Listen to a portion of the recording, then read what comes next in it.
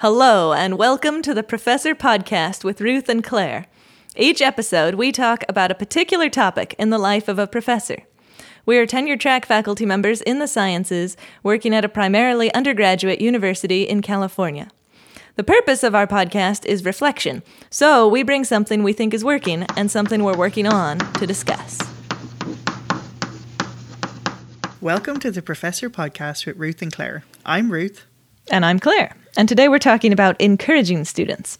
But first, Ruth, how was your week? My week was good. I feel like when you discover a new podcast and you just plow through the whole backlog. Like everyone's doing with our podcast, I'm sure. all the time. I love it. Yes. And please do recommend it to your friends so they can do that. I found a podcast called Maintenance Phase. Oh, and never it's heard by of it. Michael Hobbs and Aubrey Gordon. And it's super excellent. And then it also led me on to Michael Hobbs has another podcast called You're Wrong About, which is with Sarah Marshall. And they're just really, really interesting and good. And so Maintenance Phase is sort of tackling kind of some wellness mythology things. Oh. And the history of things like, I had no idea there was such a thing called the President's Fitness Test in America. Me neither. Where, in movies, you always see people having to climb ropes. Oh, yes. And apparently, I guess in the 80s, that was an actual test that had to be done in schools. I see. Which sounds absolutely traumatizing and horrible. But so I've learned a lot about that. And You're Wrong About is kind of going over things like they had an episode about the Satanic Panic. And there was a period of time where everyone thought everyone was Satanists. And I see. Super, super interesting and funny and hilarious and interesting. So cool. I'm into it. So it's always exciting when you find a new podcast. Totally. So tell me, how was your week? My week was good. I just ran a 10.5 mile trail race yesterday. What? Which Excuse me? Oh my goodness. I had no idea you even ran, let alone ran 10.5 miles. Well, this is the first race. I've only done a couple races in the past, and they were both 5Ks and kind of spontaneous. But anyway, Ralph ran 18-mile trail race. So anyway, wow, we're both really good job, sore right Ralph. now. Okay, I also want to hear about what on earth circumstances lead to a spontaneous 5K. But is that when you're being chased by Bigfoot Ralph or something? was doing one, and I was like, well, I'll jump on board. Okay. It wasn't just you. Right. Okay. Yeah. But yeah, this was Ralph wanted to do a really long one, and signed up for the 18-mile one, and I was like, okay, cool, I'm going to come and read a book while you do that, and it'll be super cool. And then I was like, oh, they do have this 10-mile one, and I was like, well, why not just do it? So anyway, it was fun. That's amazing. Good job to both of you. Oh, thanks. Yeah, 10 miles, that's, and 18 miles is not far off a marathon. I know. And it was up and down hilly. Oh, wow. So. And 10 miles is closer to a marathon than I will ever get. So that's amazing, dude. Nice. It was funny because we often, we go running in the trails around here. But I hadn't done 10 miles. But then, somebody would come by and be like, oh, we got 3 miles left. And I was like, 3 miles, that's nothing. And then ages later, I was like, has it not been 3 miles? Yeah, Oh my God. So anyway, it was fun. It was really cool. I'm glad to have done it. Wow, that's super cool. Congratulations. You seem very bright-eyed and bushy-tailed for someone who just ran a 10K yesterday. Well, I did take a nap yesterday, so. I'm sure you did. Yeah, that's awesome. Nice work. And it's such a cool thing about being here that I feel like I never utilize in any meaningful way. But we do. We're in such a beautiful area, and then I hear about the trails. Yeah, this was through the redwoods and up and down, crossing stream, tiny little stream. But it was just beautiful. Oh, that sounds lovely. Absolutely lovely. Perfect day, temperature. Yeah, yeah, totally the spot to be in the woods. Right. This is something I think I mentioned recently. I had to go down to San Francisco for something, and I had no idea how hot it is outside of this little bubble we live in, because we live in this weird little fog patch in California, and so it's just very startling sometimes when you realize it's very cool here. Totally. Yeah. When we recently traveled to the Bay Area as well, we were, super hot, shorts and flip-flops almost all the way back. And then as soon as we got back, it was like, oh, great. We're back in the 60s and the fog. Get the sweater out. Yeah, exactly. Yeah, for sure. I love it. That's my perfect temperature range. Perfect. Definitely. I know. Yeah. It's become my norm. So I'm into it. Yeah. It's always that experience. We didn't have it last year because we didn't have students on campus, but seeing a lot of very goose pimpled, freezing cold students in the first couple of weeks. I know. And really they're like, we're still in California. And it's like, yes, but yeah. Yeah. So tell me, encouraging students. Yes. So first I have a quote which is related to Oh, sorry. Yes, of course. That's fine. Because it's about Professor McGonagall encouraging Neville. So in case you are not, well, I know you are, but if any listeners are not familiar with Hogwarts academics, in the 5th year, they take these tests called OWLs, and if you get the grade, like the best grade is outstanding, and then it exceeds expectations, and then it's acceptable, and they decide if you get exceeds expectations or up, you can usually go on and take the next level of classes, and the next level of classes are called the NEWT levels. So anyway, Professor McGonagall is talking with Neville, and Neville struggles in some subjects. He's excellent in some other ones. So Professor McGonagall says, herbology, fine. Professor Sprout will be delighted to see you back with an outstanding OWL, and you qualify for Defense Against the Dark Arts with exceeds expectations. But the problem is transfiguration. I'm sorry, Longbottom, but an acceptable really isn't good enough to continue to NEWT level. I just don't think you'd be able to cope with the coursework. Neville hung his head. Professor McGonagall peered at him through her square spectacles. Why do you want to continue with transfiguration anyway? I've never had the impression that you particularly enjoyed it. Neville looked miserable and muttered something about, my grandmother wants. Humph, snorted Professor McGonagall. It's high time your grandmother learned to be proud of the grandson she's got, rather than the one she thinks she ought to have, particularly after what happened at the Ministry. Neville did some brave stuff at the Ministry. Last book. Neville turned very pink and blinked confusedly. Professor McGonagall had never paid him a compliment before. I'm sorry, Longbottom, but I cannot let you into my NEWT class. I see that you have exceeds expectations in charms, however. Why not try for an NEWT in charms? My grandmother thinks charms is a soft option, mumbled Neville.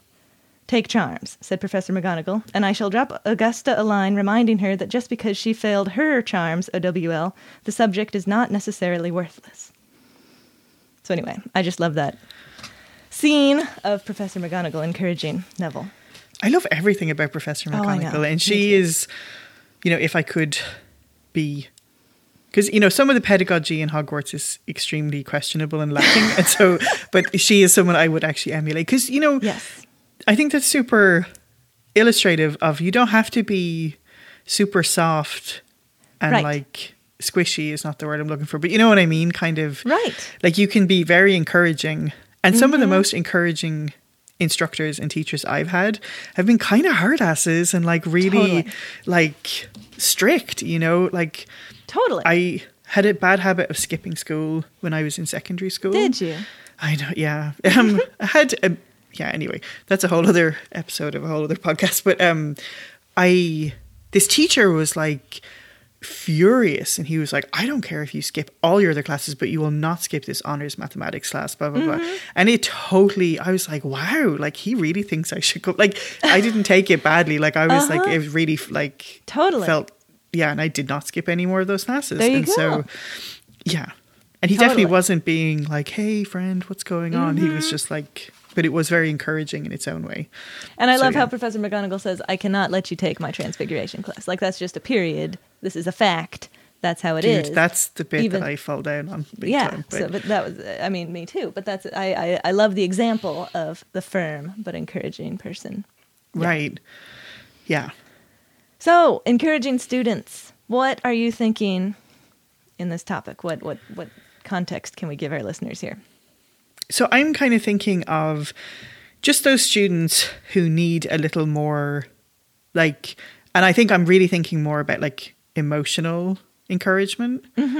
Like not even emotional, but like you can do it, like cheerleading. Do you know what I mean? And this would be outside of the realm of I'll accept your late work or whatever that kind of supports. This is more like just you can do it. I believe in you sort of cheerleading thing.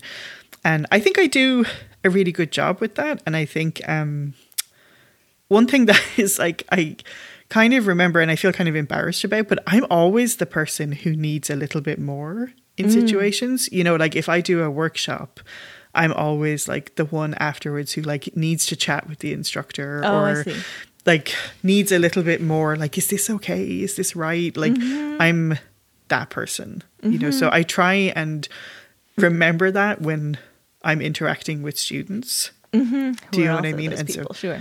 Right. And like, I think, so I think just the constant, like one thing I do a lot too is interrupting self-deprecating talk. Like we've talked about this here on before, but like almost, you know, having a swear jar or something, but about self-deprecating and just trying to give really great feedback. And then I think just that idea of illustrating, and I try and tell a lot of stories about people who struggled in the beginning and then they ended up getting the top score in the class, or, you know, that kind of thing, so that it's not...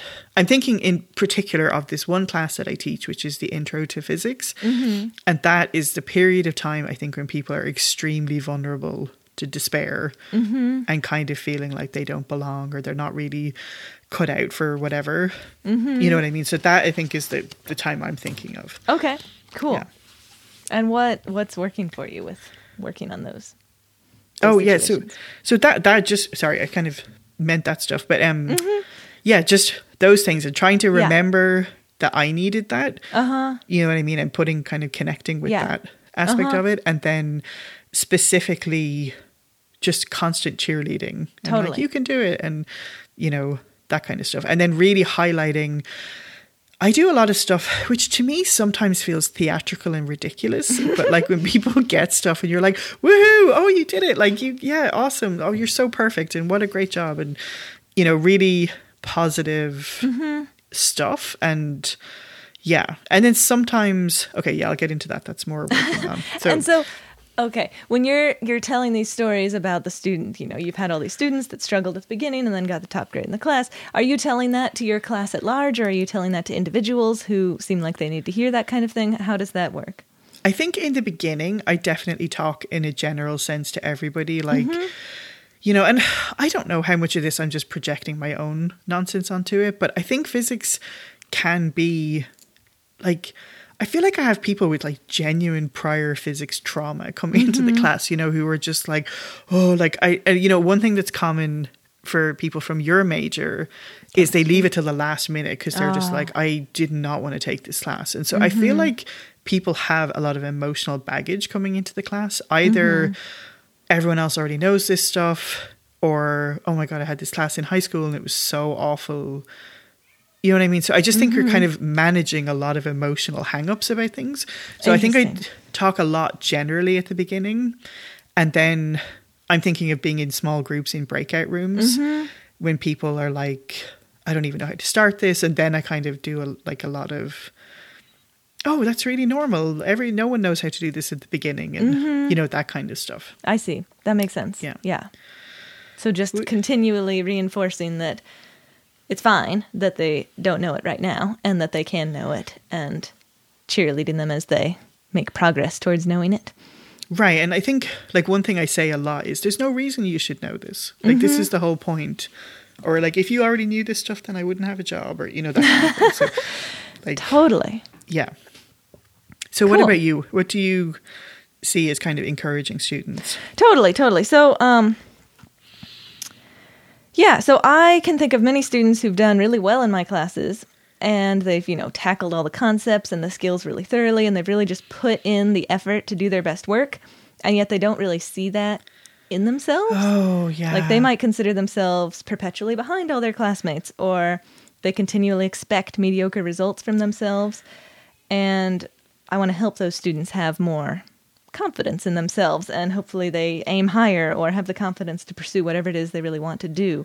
So a lot of what I work on in that area is what you were talking about too, like pointing out the things that they're good at to them. Yes, and lovely. I express my observation of their successes and excellences, whatever they do, explicitly, so that, you know, hopefully what I'm trying to do is change the narrative that they have in their mind that they are mediocre at all these things by just pointing out things that don't fit that narrative. So I'm trying to like make cracks in their narrative of being mediocre. And I hope it'll sink in over time. But even if it doesn't sink in, you know, over the semester that I have with them, I'm hoping that it will just add to some evidence that hopefully builds up, that makes them eventually realize that they don't have to think of themselves as mediocre. And in fact, they aren't mediocre and they can do all these things, you know? So, yeah. I love everything about this. I think, that's really interesting. And it's sort of making me revisit my whole answer too, because I think there is a distinction, right, between people who actually are doing the stuff. Mm-hmm. You know what I mean? And they need encouragement. And then there is this whole other pocket of people who aren't doing the stuff or are not. Sure. Like Neville, they're just not, that transfiguration just isn't their thing. Mm-hmm. And so that's super interesting. But I love the idea of making cracks in, and I think that's really evocative to me because sometimes some of the frustration is you can't just wave a magic wand and make them stop. Right. And just kind of acknowledging like, I'm popping this little seed in here and maybe it won't flourish until 5 years down. But that's really lovely. Totally. And I agree with you. There's, of course, different forms of encouragement. And I was kind of thinking about the students that I feel like, are doing all the things, but are still having trouble with the confidence and the... Yes. But then, yes, there is, of course, also the encouragement of the students that need to know that they can do it if they put in the effort in the direction you're suggesting or that kind of thing. And so, I mean, it's kind of similar. Encouragement either way is helpful, I think. Right. But I really like your framing of thinking about it in those specific needs of that. Yeah, it is. I feel like I've had a whole bunch of students that fit that category recently, and it's just really surprising that it's so obvious to me that they are mastering the content, and it's not obvious to them, and it's really interesting and surprising, and so it seems like they're just one step away from mastering the content and knowing that, they just need to understand that they are mastering the content. Right. And, it's a thing. It's sort of sad too, because sometimes those particular types of students, you wonder about their anxiety level is so not matching their reality. Right. And then you have the absolute flip of that, where you have people who are super chill and doing nothing and they're fine or just very much overestimate their, and I think I encountered that less here, but that it is really sad sometimes because you're just like, you're never getting to feel your successes. And potentially you're cutting off pathways that could do, that you'd be really excited about doing, but you're just like, oh, well, I couldn't ever do that, And so I don't want the students to feel like they couldn't do something that they absolutely could do if they had the confidence to step in that direction. Right. And it's so complex, like what things have happened in their past that they bring with them that makes them think that. But it's so interesting. Yeah, that's super interesting. Yeah. So what are you working on in this? Yeah, here we go. I guess the things I'm working on one is boundaries for myself. Okay. You know what I mean? And when do you kind of like, okay, little birdie, like fly out of the nest now. Like I'm not, do you know what I mean? Like when do you kind of take away that scaffolding a bit and not do quite so much encouraging? So are you talking about like stopping the cheerleading and stopping or I don't know. Yeah. So like say, especially in the last year, because of the way things are,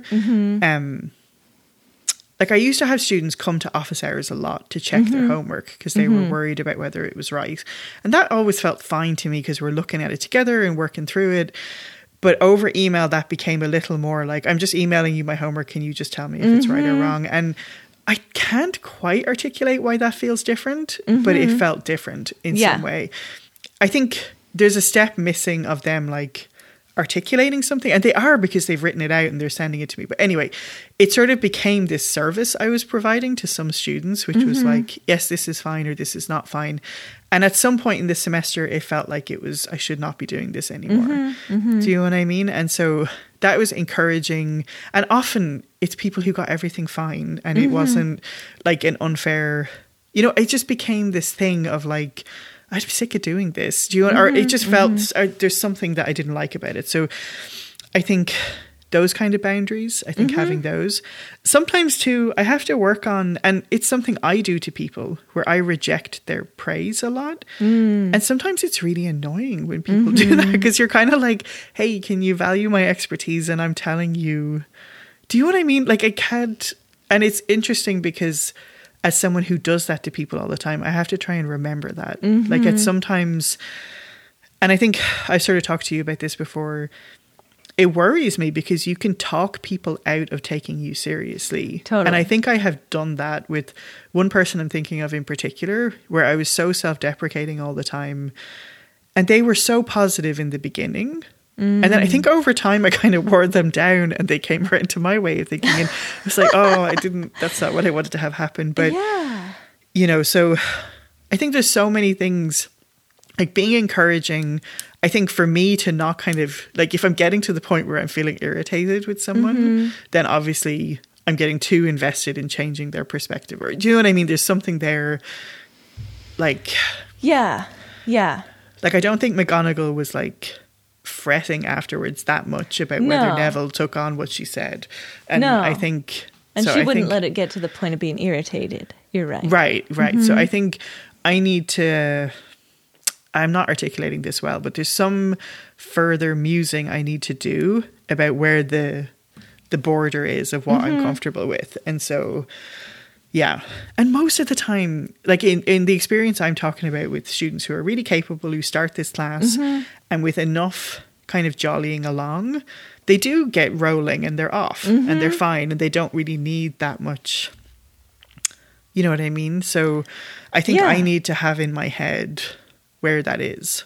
I think it does make a lot of sense that at the beginning of the semester, you would do more of that than at the end of the semester. You know, Totally. like... Sure, I'll check your homework because you're still figuring out how the homework works here. Right. But week 5, you've had plenty of homeworks, so not going to. Or, I mean, that could be your policy, for example. Right. And I think sometimes I'm really grossly unfair because I'm not saying that bit of like, oh, it's early in the semester, I'm happy to do this. You know, I'm not making it clear that this is kind of a finite thing. So I think that's... you know, definitely something I need to think about. And totally. And I know what you mean. Yeah. Like I have kind of, there are unwritten rules even in my head where it's like, if you email me to say, hey, can you just read my introduction and see, I'm worried that I did too much of X or something, that feels fine to me. But if it's like, can you just check my report? That's starting to feel like, well, no, I'll do that when I grade it. But if you have a question, I'm glad to answer it, you know? Right. Exactly. Yeah. But I think I need to, I don't even think I don't have it as well thought out as you do, where I'm just like, this is annoying me and this other time isn't annoying me. And I don't do the next step of like, why are those two things different? So I need to do some of that. But I think you're right. Like all of these things we're doing as part of encouragement, like to help the students know that they can do the assignments and do them well. And it kind of comes back. I keep feeling like some of this comes back to help or not to help. Like at the beginning of the semester, maybe it's perfectly appropriate to help by encouraging, by reading their homework in advance. But then as time goes on, that's actually not helpful in either way. You know, you need to right. Right. And I think, and for me with the homework thing, it's just like it is this emotional support. Rather than like a practical, do you know what I mean? So I don't know. That's interesting. Totally. Well, I like the idea of thinking about explicitly what you're okay with and what you're not okay. Yeah, I think like all of this is not on the students. It's on me to do some reflection about how I actually want to do this. And a lot of... like, this sounds weird and it's like, it sounds like a humble brag and it's not, but like a lot of my thing is just like wanting to be nice, but it's not nice to do something and then get so irritated with someone. Right. Do you know what I mean? So I know what you mean. Yeah. I need to. I do. I've felt bad about being irritated at students before because I've been like, but I totally led them to believe that it was okay to send me whatever it is. Yeah. So it's my fault that they're doing it and now I'm annoyed about it. yeah, totally. So what about you? What are you working on?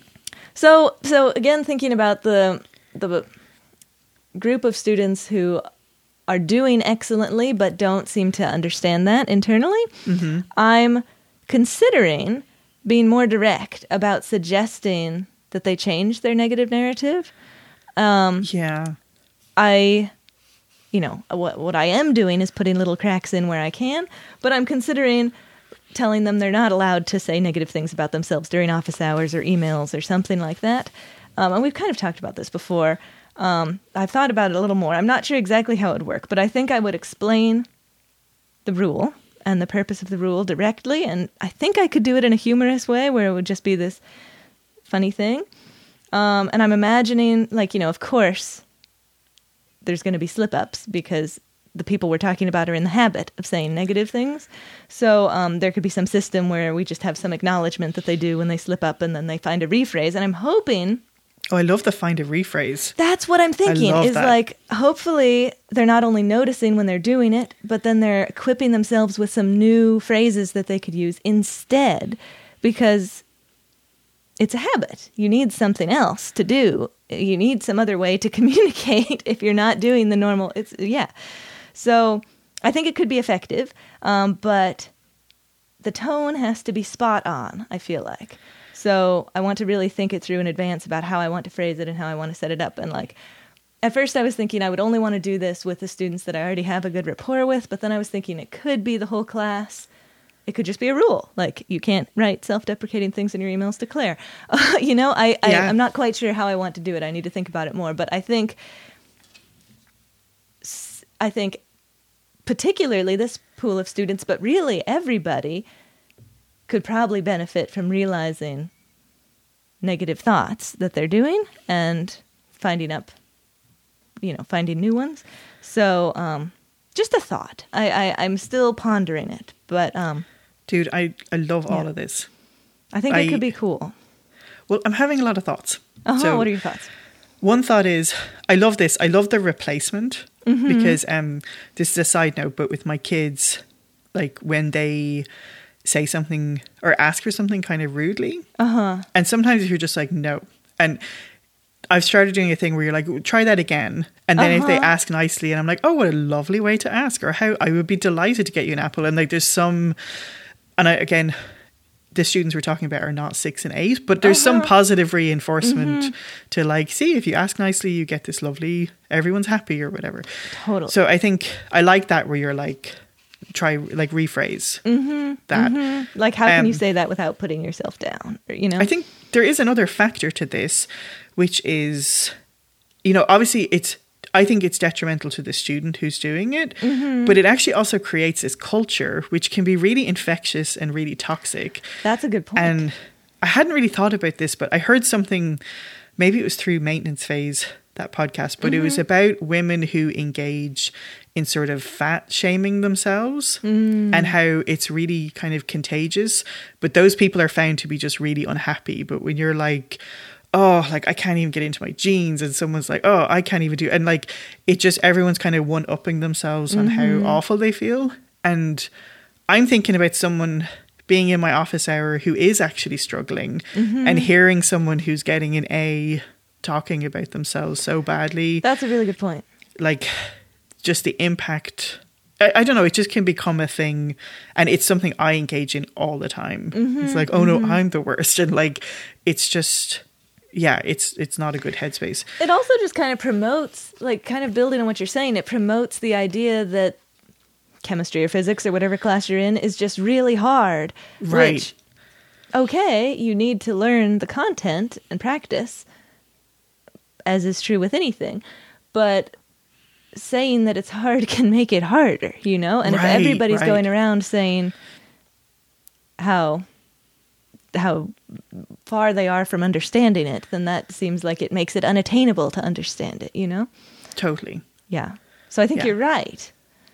These students who are getting an A and going around saying they're having trouble understanding it is promoting that culture even more. That's really interesting. And I think I've been on the receiving end of that, where you're like, oh no, like this person thinks they're doing a bad job and they've got like all this stuff, and just being like, oh. And I don't think it's quite the same thing, but I've managed to do a little bit when we did grad school club.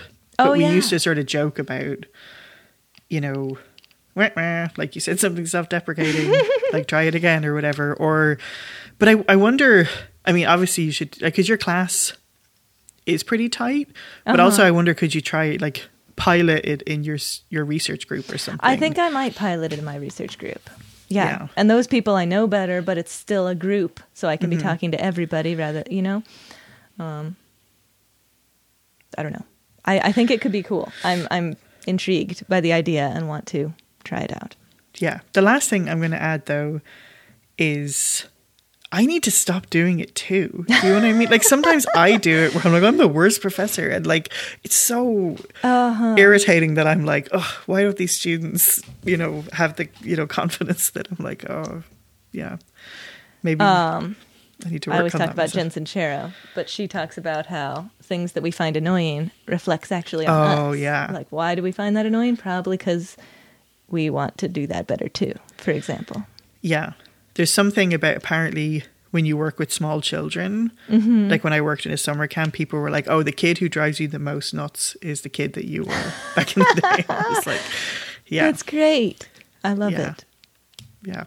We should watch out for that in our classes. We totally should. You're right. Yeah. Thanks, Claire. Thank you, Ruth.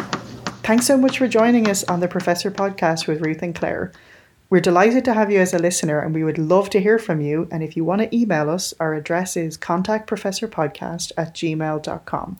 We'd love to hear any of your suggestions for future shows or professor quotes that you might want to share with us, or even just things that have come up for you when you were listening to previous episodes. And if you've been enjoying the podcast, we would love if you would spread the word. So the best way to spread word is by telling people if you think they should listen to it, or you can leave us a review wherever you listen to your podcasts.